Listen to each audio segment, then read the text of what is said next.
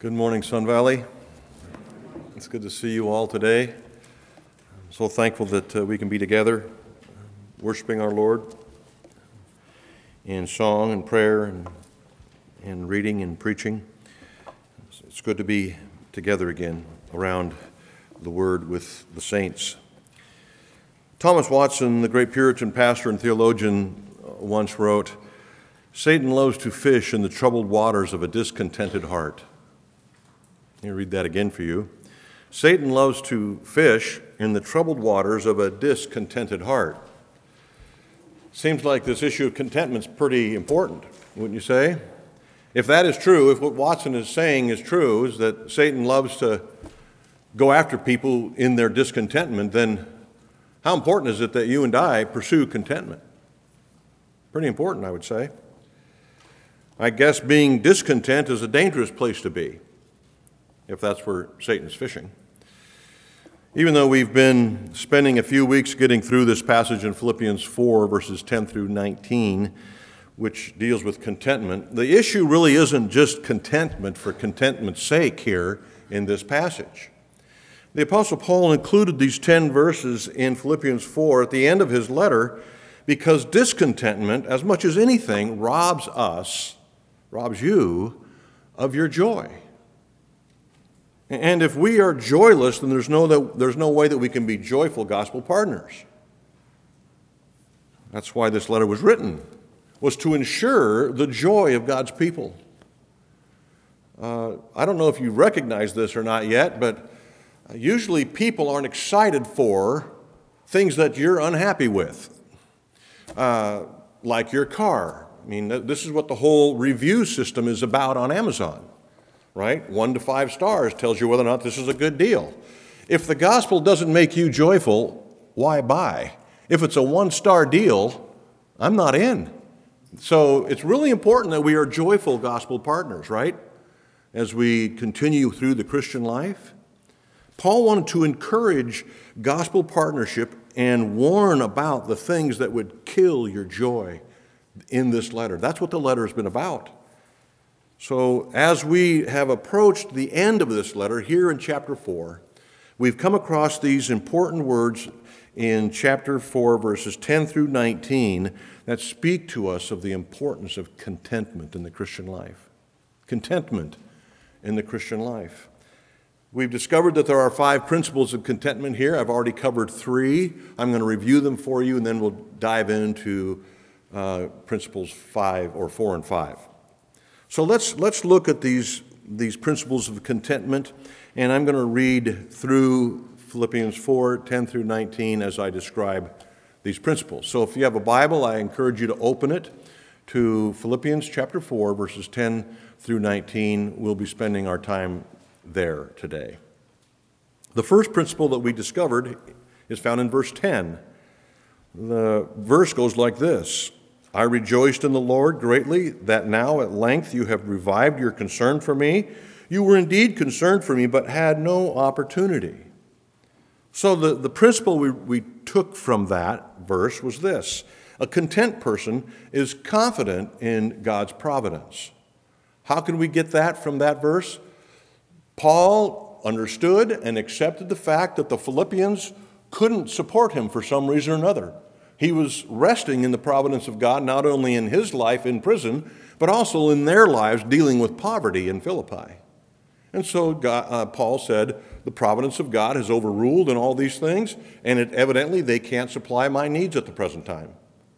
A content person is confident in the providence of God. And by the way, the providence of God covers your whole life from beginning to end. So you must be content from beginning to end with the circumstances in which you find yourself, if you're going to be a joyful gospel partner. The second principle that I taught you last week is found in verse 11. It says this: not that I am speaking of being in need, for I have learned in whatever situation I am to be content. And the principle, of course, is a content person is satisfied and unsatisfied. Now, satisfied we get from this verse. He's content to be wherever he is, experiencing whatever he is. But he's discontent or unsatisfied if you go back to Philippians chapter 3. You remember in Philippians chapter 3, he said that the world didn't satisfy him. He called the things of the world rubbish. We don't call things rubbish that satisfy us, and so we can see that not only is Paul satisfied in God's providence and his circumstances, but he's also dissatisfied what, number one, the world may offer, and number two, he was dissatisfied, if you remember in verses 10 through 14, of his own passion for Jesus.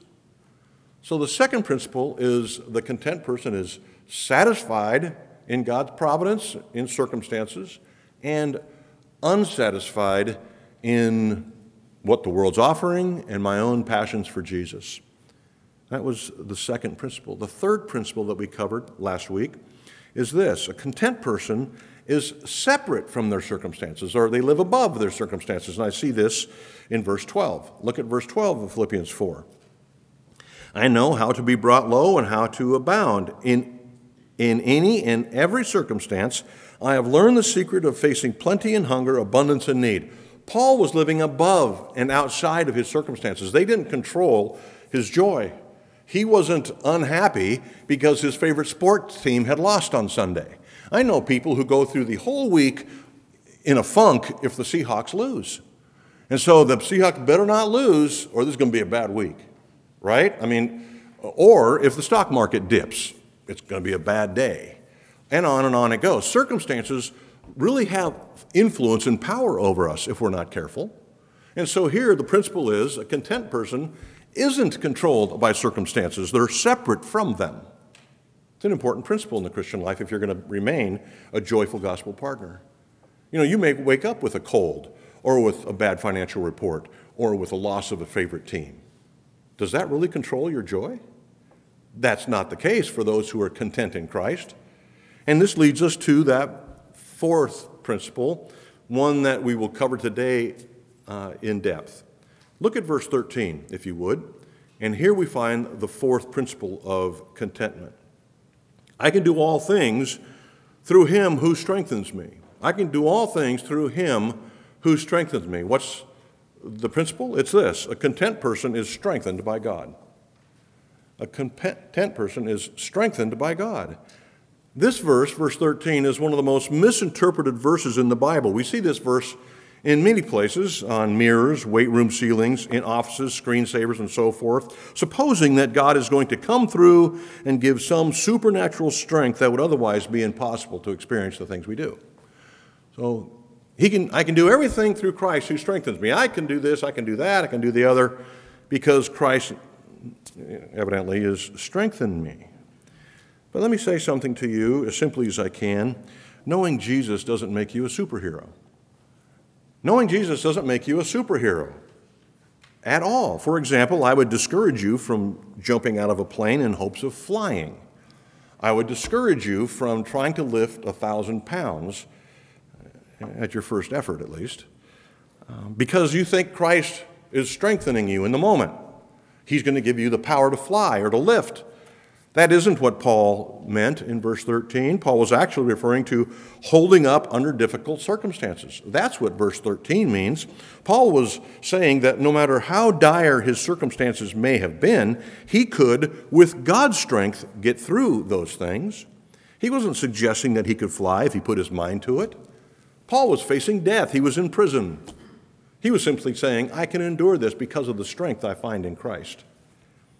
I think a helpful translation insight is that the word through in verse 13 actually may and possibly should be translated in. It should read like this.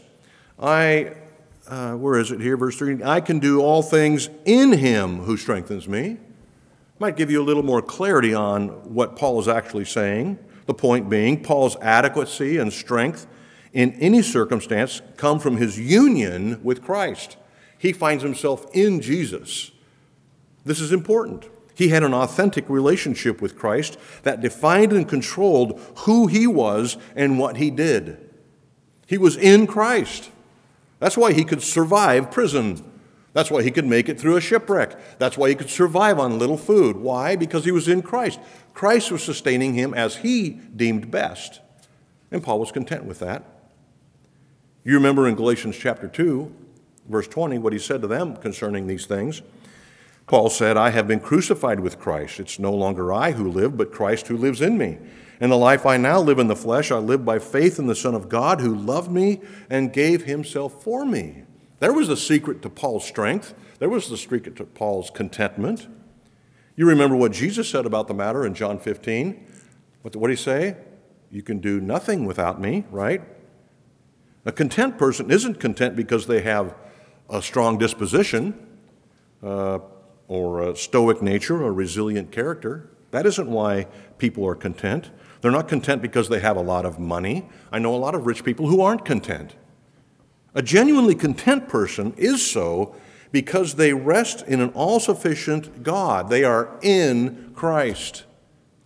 I hope that makes sense to you. This is an important principle. We are strengthened by God, those of us who are joyfully content.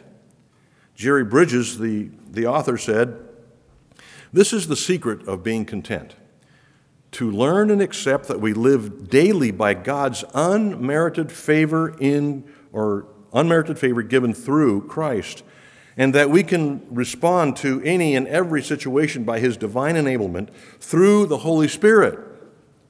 The contented person experiences the sufficiency of God's provision for his needs and the sufficiency of God's grace for his circumstances. He believes God will indeed meet all his material needs and that he will work in all his circumstances for his good. End quote. So what we see here from the verses in Philippians 4 and from these quotes I've read you, that the critical starting point for any true and lasting contentment is the grace of God in Christ Jesus. That's where your contentment, lifelong contentment, must begin. In the grace of God through Christ Jesus. There's no divine contentment without divine grace, in other words. But with divine grace, divine contentment is always nearby.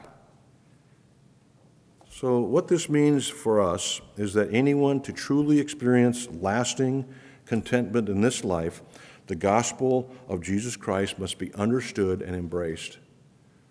If you're lacking contentment, if this is an ongoing battle with you, I would ask you a simple question. Have you embraced Jesus Christ as your Lord and Savior? Do you understand the gospel? Have you bowed the knee to Christ? Have you put all your hope and trust in him? If so, contentment will soon follow. If not, maybe you haven't done that. As long as you think that God's material gifts, like money, sex, food, power, those are the things that will satisfy you. As long as you think that way, you have not yet encountered or embraced Jesus Christ, who is the giver of those gifts. Jeremiah Burroughs, the one who wrote The Rare Jewel of Christian Contentment that I recommend to you, he wrote this: a Christian finds satisfaction in every circumstance by getting strength from another. There's the principle number 4. We find our strength in God. Okay, so a Christian finds satisfaction in every circumstance by getting strength from another, by going out of himself to Jesus Christ. By his faith, acting upon Christ and bringing the strength of Jesus Christ into his own soul. He is thereby enabled to bear whatever God lays on him by the strength that he finds from Jesus Christ. There is strength in Christ not only to sanctify and save, but strength to support us under all our burdens and afflictions, and Christ expects that when we are under any burden, we should act our faith upon him to draw virtue and strength from him. End quote. The content person is strengthened by God, not by good circumstances, not by a lot of money, not by good health. The content person is strengthened by God. This strength is only available to those who have submitted themselves to the gospel, first of all. That's where it begins, remember. This strength is only available to those who have submitted themselves to God's providence, principle number 1. This strength is only available to those who are satisfied in Christ and his provision and unsatisfied by the world, principle 2. This strength is only given to those who are intent on not living selfishly. They're living for Christ. Their strength coming from him. You see, Christ isn't interested in supplying the desires that flow out of idolatry.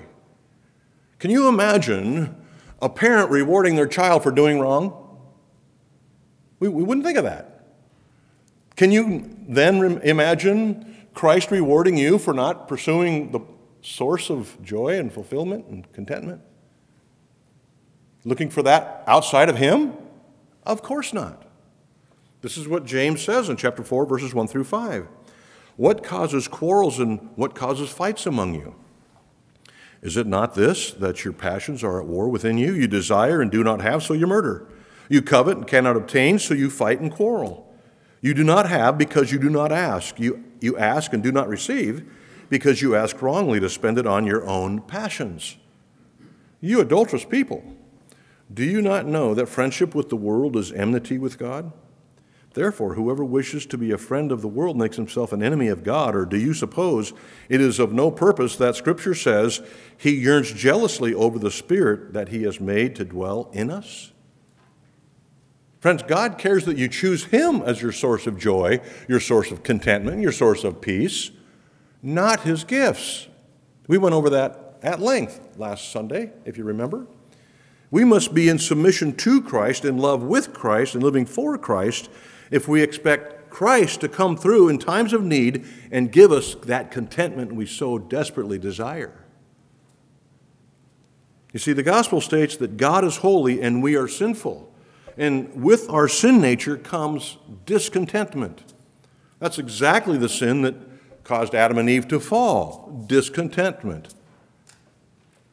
It grew out of this vacuum that they seemed to find in their lives that Satan convinced was because they didn't have enough stuff or didn't know enough things.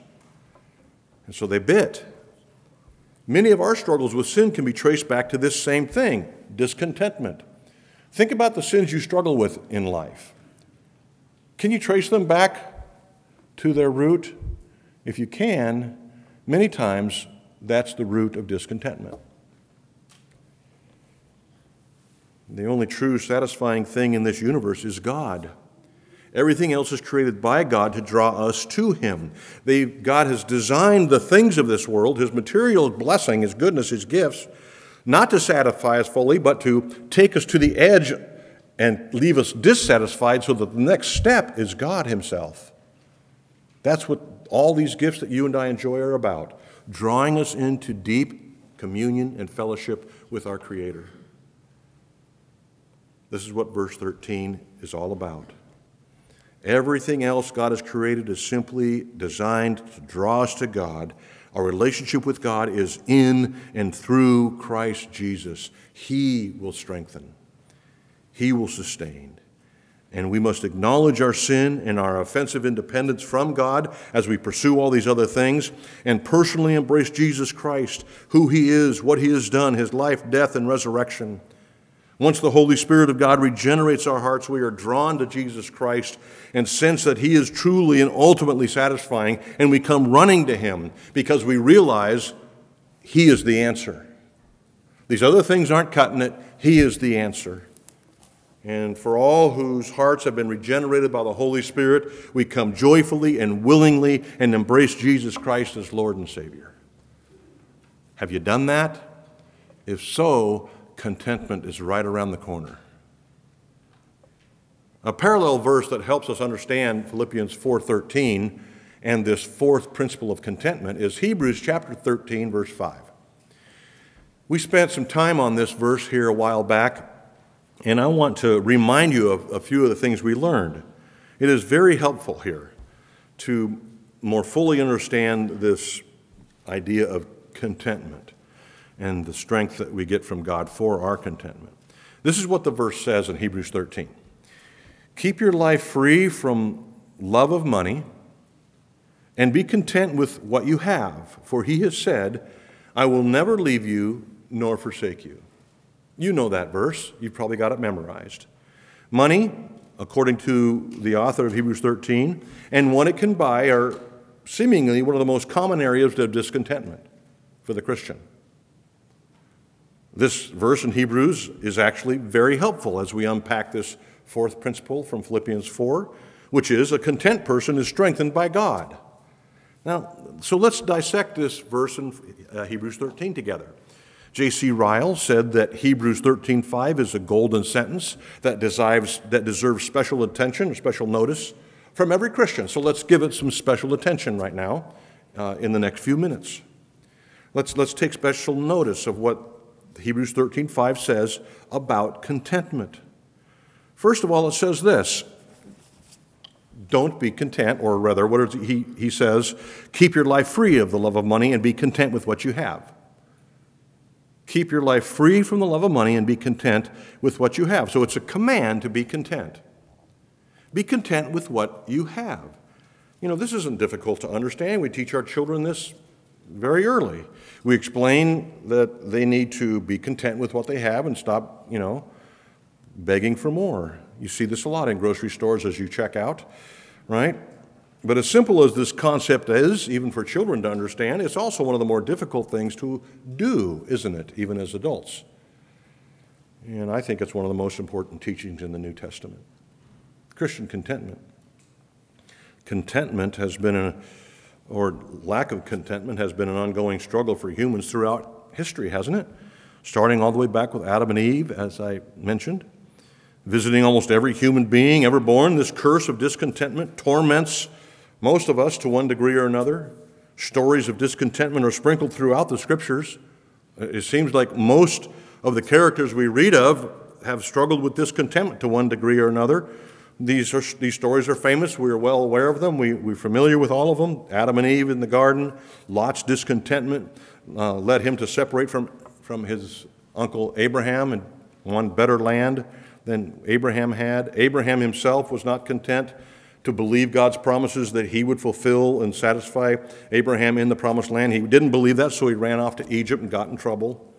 Sarah and Rachel were not content with their barrenness and made that quite obvious.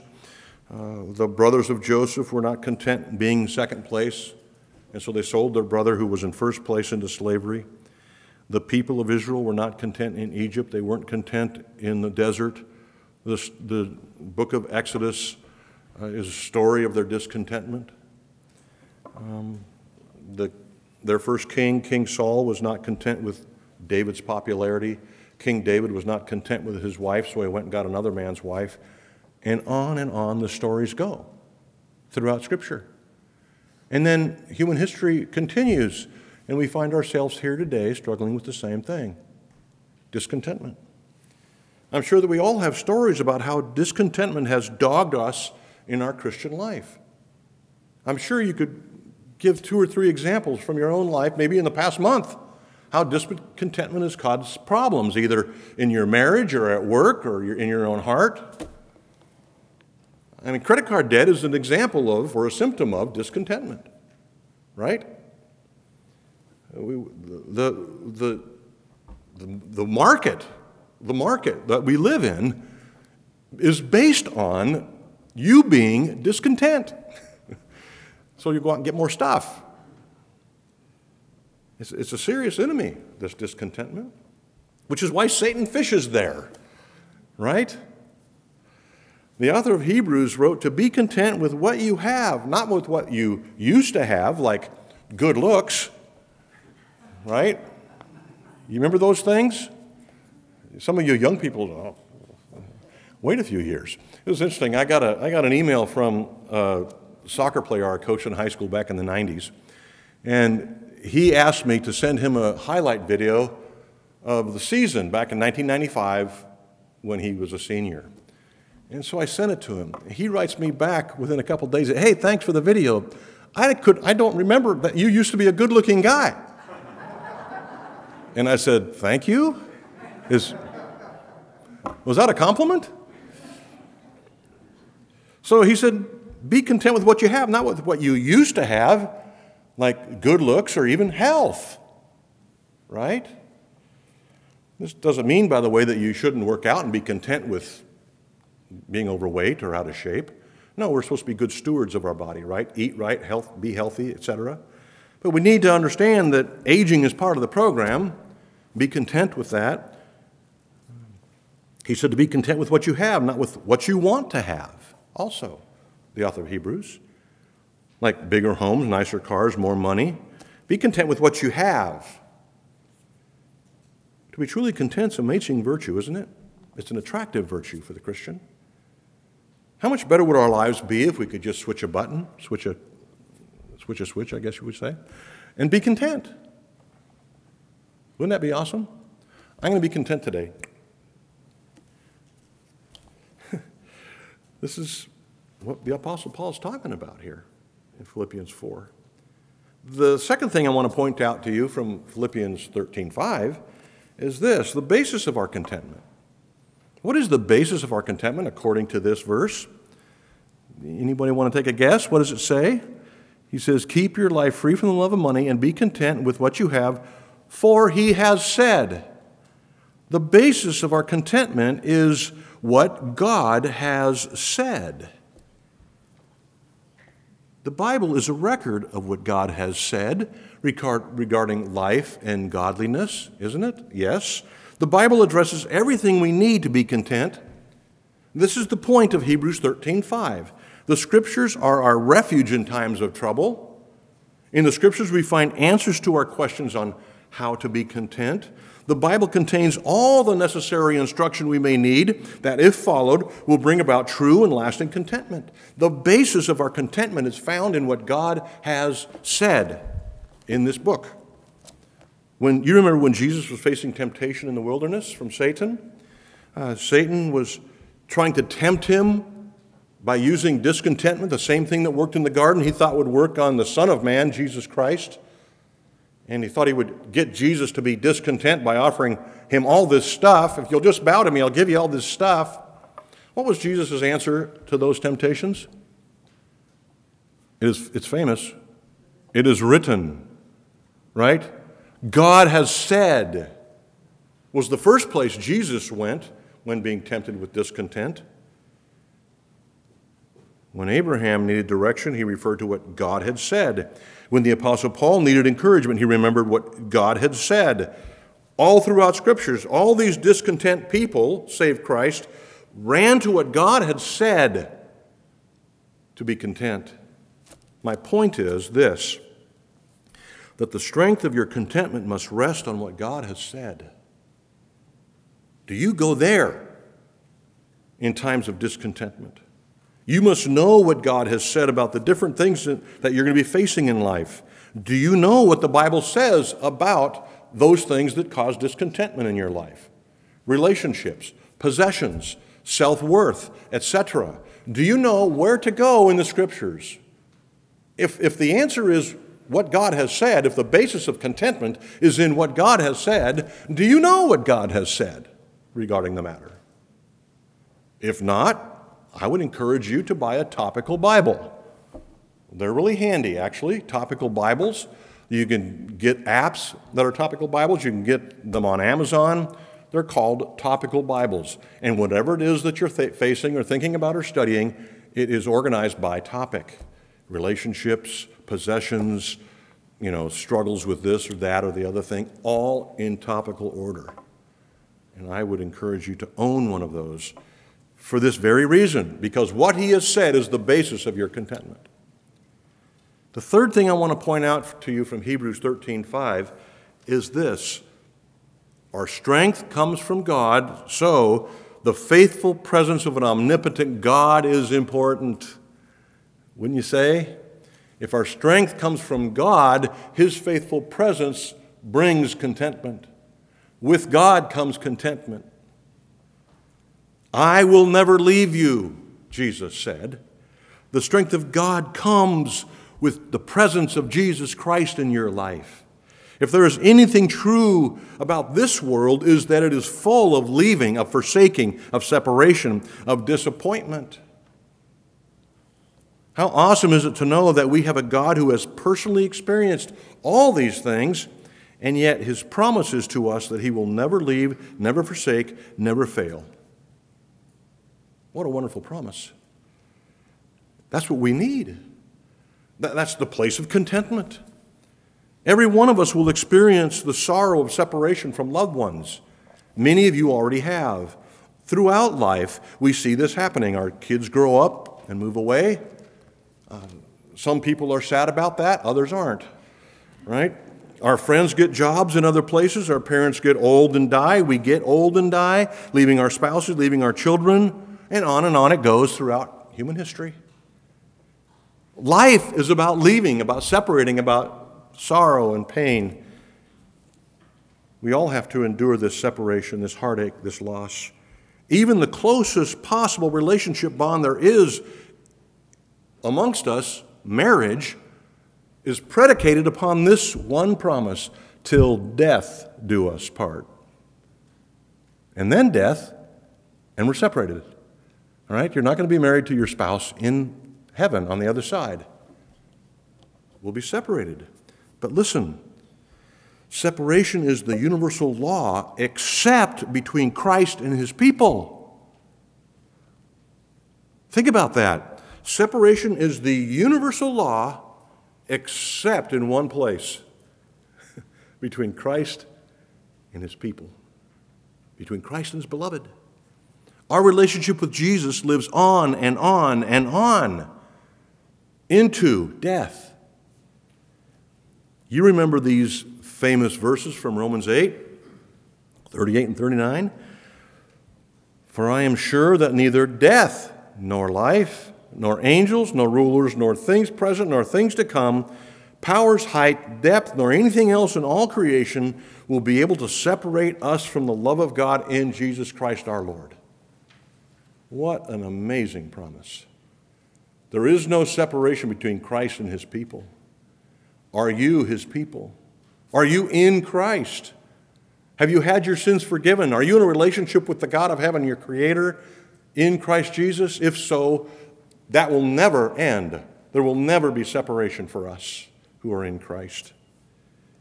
Let me translate literally Hebrews 13:5, this phrase in Hebrews 13:5. It says in our translations, I will never leave you or forsake you. That's good English. Greek is not good English. It's Greek, all right? So they translate it the way they do.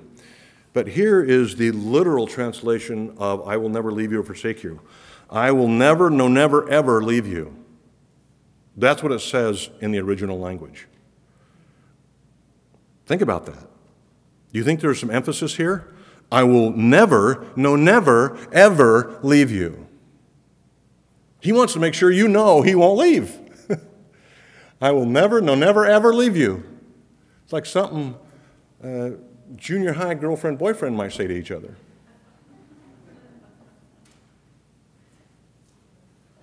What a tremendous promise. The God who gives all these good gifts to draw us to himself says, I won't leave you, ever, no, never. Whenever you feel fear creeping in to try to unsettle your heart, God is there. He will never, no, never leave you. Whenever you sense discontent in any form sneaking up on you, God has promised to be the supply of every need. He will never, no, never leave you. A truly content person, friends, is strengthened by God. We must remember these words in Philippians 4:13. We must remember these words in Hebrews 13:5. We must keep them close by during a dark night. The word never is like gold to us, Christian friends. Wrap that word around you as you would wrap a life preserver around your body in storm at sea. When the troubling waves of life are crashing over you, remember the word never. The word never on your deathbed is an important word to remember. The word never as you stand before the judgment seat of God will be an important word to remember. The word never is critical. You won't stand alone before the judge, Christian friend. If you're in Christ, he will be standing next to you, vouching for you. Never, no, never will I leave you. The fifth and final principle that we find in Philippians 4:10 through 19 is seen in verses 14 through 19. And I want you to look for this as I read it. A content person is others-oriented. I want you to see how Paul demonstrates this and how the Philippians demonstrated this. Philippians 4:14 through 19, a content person is others-oriented. Yet it was kind of you to share my trouble.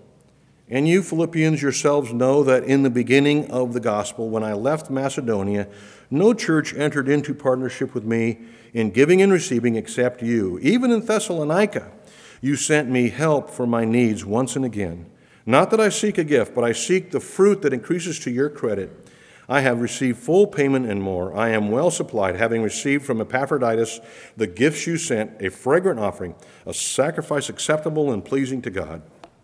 And my God will supply every need of yours according to his riches in glory in Christ Jesus. Do you see the others' orientation in the Philippians? Do you see it in Paul? A content person is other-oriented. And this reminds us of what Paul said in chapter 2 of the Philippians letter, verses 3 through 5. Turn there real quickly. Let me read them for you.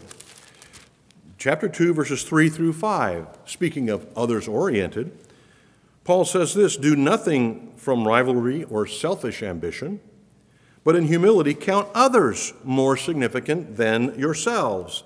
Let each of you look not only to his own interest, but also to the interest of others. Have this mind among you, which is yours in Christ Jesus. Think and act like Jesus.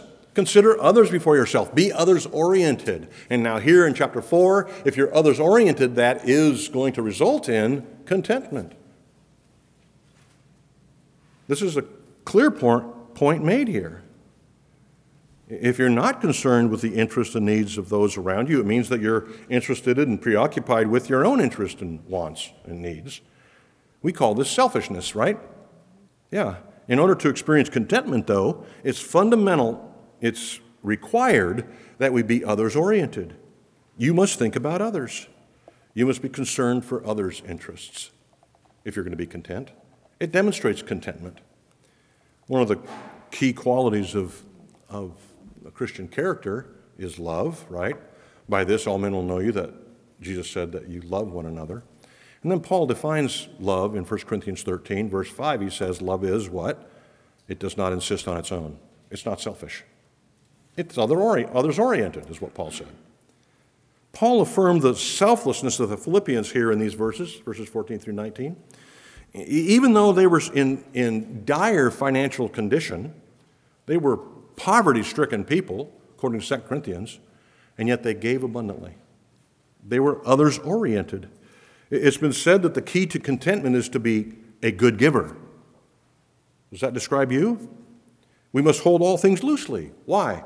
Because they're gifts from God. They belong to Him, not us. We're simply stewards. What you possess is not your own. The gift that the Philippians gave to Paul was not only good for Paul, it was good for them. Those who give receive great benefit. Have you discovered that yet as a Christian? One of the reasons for giving to God's work is so important in the Christian life is because it blesses those who are giving as well as those who are receiving. I'll read a couple verses here for you that you're familiar with. Proverbs 11, 24 and 25. One gives freely, yet grows all the richer. Another withholds what he should give and only suffers want. Whoever brings blessing will be enriched, and one who waters will himself be watered. How about what Jesus said in Luke 6? Give, and it will be given to you. Good measure, pressed down, shaken together, running over, and will be put into your lap. For with the measure you use it will be measured back to you.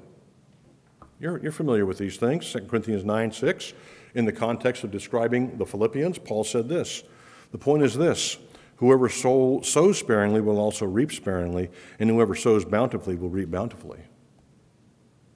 It's not in the amount you give. It's in the sacrificial nature of what you give, and the joy in what you give. So Paul believed that the generous gift from the Philippians was an act of worship. Is that how you view your giving? An act of worship? You're honoring God by your giving? How much do you honor God by your giving? Well, the Philippians' gift, as small as it was, pleased God greatly. You remember the widow's mite? She gave 2 pennies. It pleased God greatly. Paul believed that this generous gift from the Philippians was an act of worship. Now listen, Sun Valley Church, let me say this.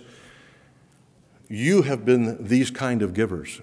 You've been Philippian-type givers during this year.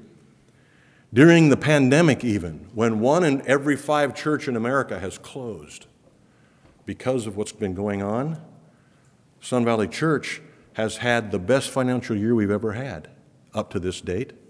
And because of the generosity, the sacrificial, joyful generosity of you folks, we've been able to give a substantial financial gift to each of our missionaries and our affiliates above and beyond what we regularly give them. That's a good sign. That's a good sign of contentment, of joy, of gospel partnership. I commend you. The content person is others-oriented and desires that others be blessed. Has God blessed you? Then be a blessing to others. Paul demonstrates this when he writes verse 19. Look at it again. And my God will supply every need of yours according to his riches and glory in Christ Jesus. By the way, that's a bottomless pit, the riches of glory in Christ Jesus. Because he was content, Paul could genuinely desire God's blessing in the lives of his friends. He was others-oriented. I know sometimes we struggle with that. Sometimes we aren't overly excited when someone else gets something we want. But the content person who is, to review the principles, the content person who is confident in God's providence, satisfied in God's provision and unsatisfied by the world, who is separate from their circumstances, who is strengthened by God, who is others-oriented, is truly happy and joyful, truly content. Thomas à Kempis, let me end with this. When a man no longer seeks his comfort from any creature, then he first begins to enjoy God perfectly. And he will be well content with whatever befalls him.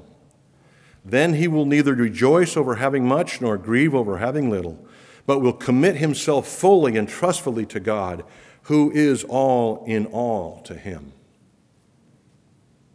Friends, this is a description of the content person, the joyful gospel partner. Are you content? Can you apply these principles of contentment in your life? I pray that you will. Pray with me now. Lord Jesus, we acknowledge that many times we become discontent as we look around us in this world. Help us not to be pursuing your gifts more than pursuing the giver of those gifts. Help us to be in love with Christ and satisfied completely in him. Father, help us to avoid the dangerous waters of discontentment. Protect us from those things. Bless us in Christ Jesus more than we could imagine. Remind us of your love. Help us remember the Scriptures. God, help us apply these important truths, these 5 important principles from Philippians 4, as we pursue joyful contentment as gospel partners. I pray these things in Jesus' name. Amen.